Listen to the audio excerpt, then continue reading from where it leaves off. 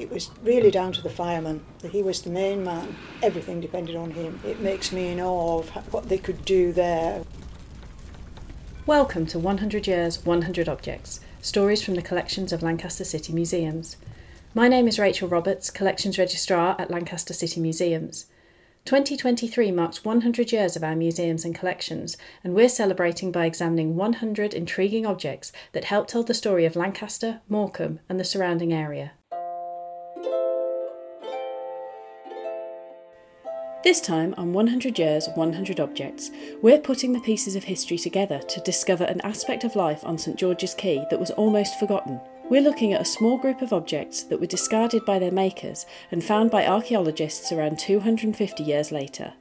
Today's objects are pottery sherds from the Lancaster Delftware Pot House.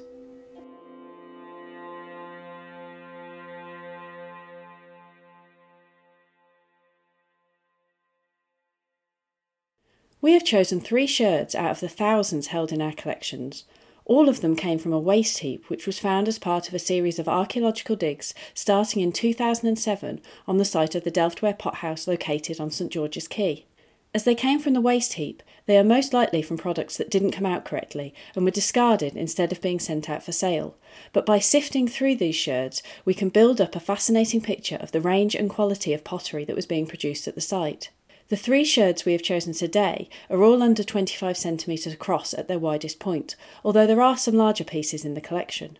2 of them have designs in blue and white, which was the most common colour palette for pottery produced at the pothouse. One shows a piece of a garden with part of a rock, some small plants or bushes, and segmented stems reminiscent of bamboo. The other shows the head of a fish, who has a darker upper body and lighter underside, and has an almost cheeky, smiling expression on its face. The third piece is polychrome.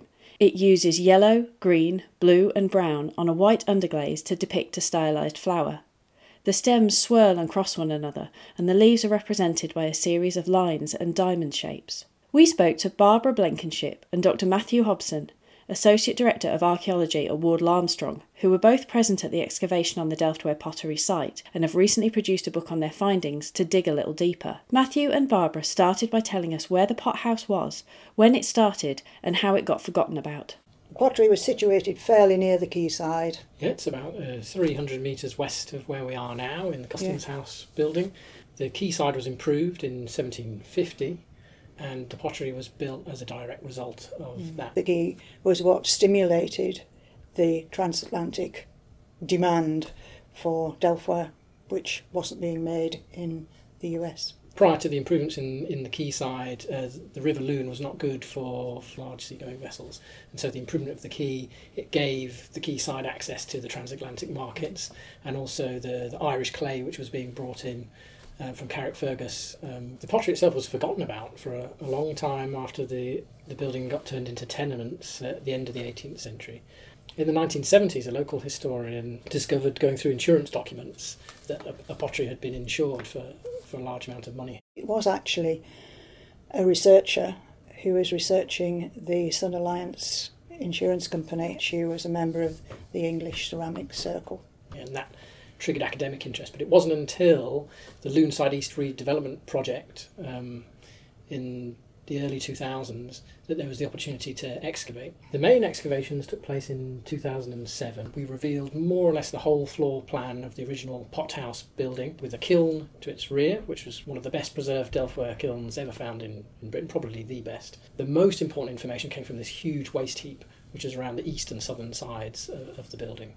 And that's where we got a lot of information about the kiln furniture, which told us about the production practices, and also the Delftware itself, which told us about the range of forms and the patterns. We were very fortunate to be able to find all that enormous evidence, because that part of the quayside had not been developed at that time, and that was the key thing.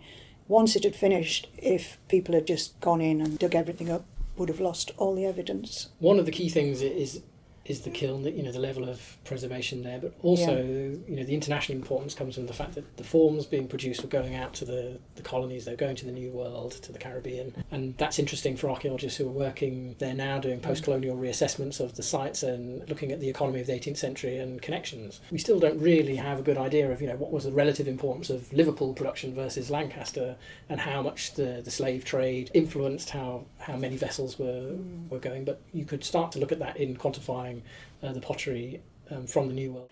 We asked them what other historical evidence there had been for the existence of the pottery before the archaeological digs began.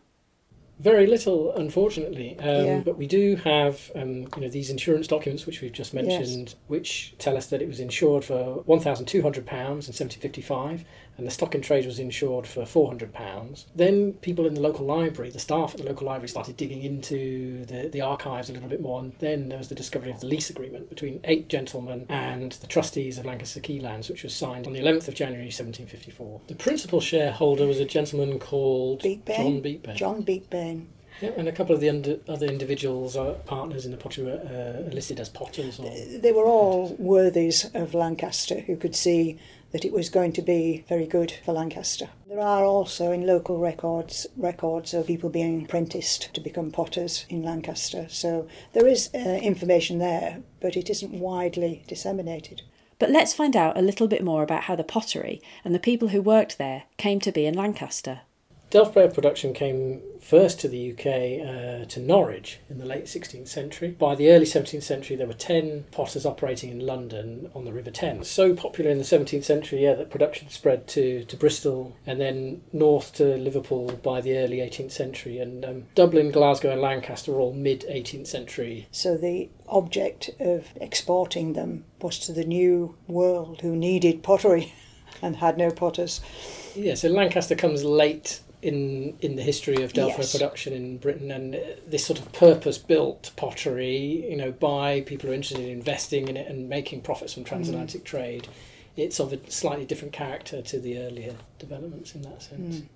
Potters always moved around and still do, mostly in London, and then, as we said, to Bristol, and they just followed wherever there was a new pottery, and the ones who came to Lancaster had previously worked in Liverpool. The techniques used in the pottery, and the potters themselves, weren't the only things that travelled to Lancaster from elsewhere. Matthew and Barbara explained that the raw materials and even some of the designs also came from distant places. There was a local red earthenware source further downstream. The local red clay would be mixed with blue clay, which came from Carrickfergus. Yes, Carrickfergus in Northern Ireland. We excavated at the front of the building a series of cellars with hatches on them, and we know from some of the surviving warehouses that they had these bays where you could deliver goods straight from the ship into the warehouses. Basically, that's almost certainly happening with the clay that's coming from Northern Ireland. Certainly, most of the stuff for the glazes was imported.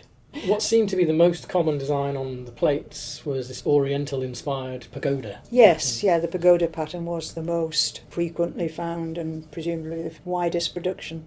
And they were based on Oriental subjects. They were copying the chinoiserie of the time. We also get sort of flora and fauna which are inspired by the local surroundings of glass and marsh and sort of riverine birds. Yes. It was very river orientated, wasn't it? Painters or the apprentices had time off and they could, they're having their lunch or whatever and watching fish and all the things on the River Loon, and they painted it. And of course they have the char dishes which have the fish on the outside. That food stuff is getting marketed in dishes made specifically for that purpose. Barbara discovered that it seems likely that the char dishes or fish depicted on vessels which were produced in Liverpool, they have their mouths closed.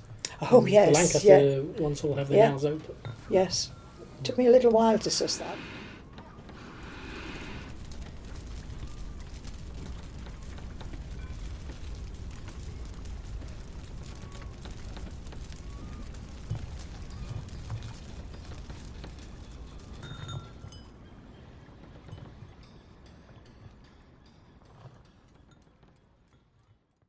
We got a bit more technical, asking Matthew and Barbara how the Delftware was actually made and fired. The key stages are cleaning and mixing the clay to a suitable consistency, and part Carrickfergus, part local clay.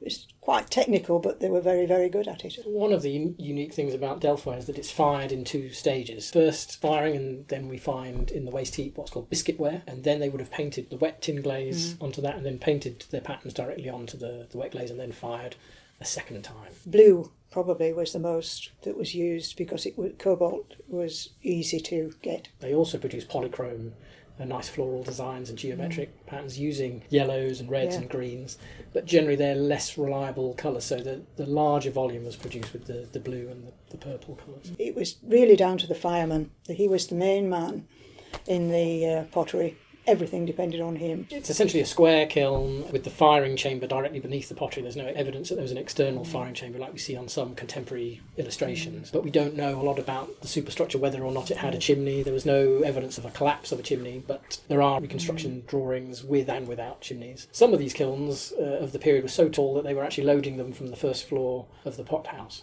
It makes me in awe of what they could do there without technical things we have now. The temperature of the kiln, it had to be raised and lowered gradually. If it increased to its maximum temperature or exceeded the ideal temperature, then the whole kiln load would be lost. And we removed something like 30 tonnes of that by lorry load to what was the archaeological headquarters at the time. Actually, we're very glad that things did go wrong, otherwise we wouldn't have found anything. Their bad news was our very good news. Before they left, Matthew and Barbara explained a little bit more about the sort of products the pothouse was making, how that fitted into the economy of the time, and how the pothouse came to an end. Essentially, they were producing utilitarian wares to go out to people who had need of affordable ceramic items in the colony. So lots of plates, lots of bowls, teapots, punch bowls with little mottos on them. Not a lot of sculpture or anything no. like that. We did have one little moulded figure, not enough to indicate that they were producing that kind of thing on any scale. It was mainly utilitarian vessels. They were producing to send to people who had nothing. It was a new world, so they wanted plates, cups, practical things. They weren't just sending things abroad. They were certainly patronising people in the north of England. I don't think they would go much further than that. Lancaster had an economic boom during this time. The 30 or so years from 1754 to about 1786 that the pottery was functioning, it coincided with the height of Lancaster's involvement in transatlantic trade and also the slave trade. Between the mid-1730s, when the first slave ship left Lancaster and abolition in 1807, Lancaster's the 4th most important slaving town in Britain, behind Liverpool, Bristol and London. They were all part of the triangular trade, weren't they? From England to the booming North America, but they also went to South America and back again. And John Beakbane's son became a captain of those ships, so he was very not involved in the pottery itself, but in distributing products.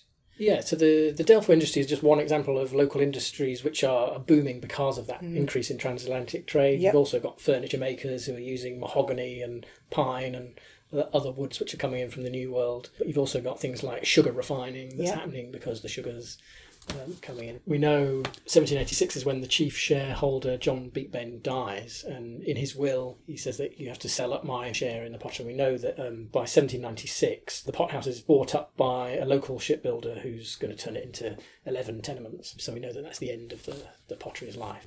It's probable that Lancaster Delftware, or Delftware in general, was getting out-competed at the time by Staffordshire and... Earthenware is produced by Josiah Wedgwood. Yes, earthenware, not Delftware. Which were cheaper and more durable. Yeah.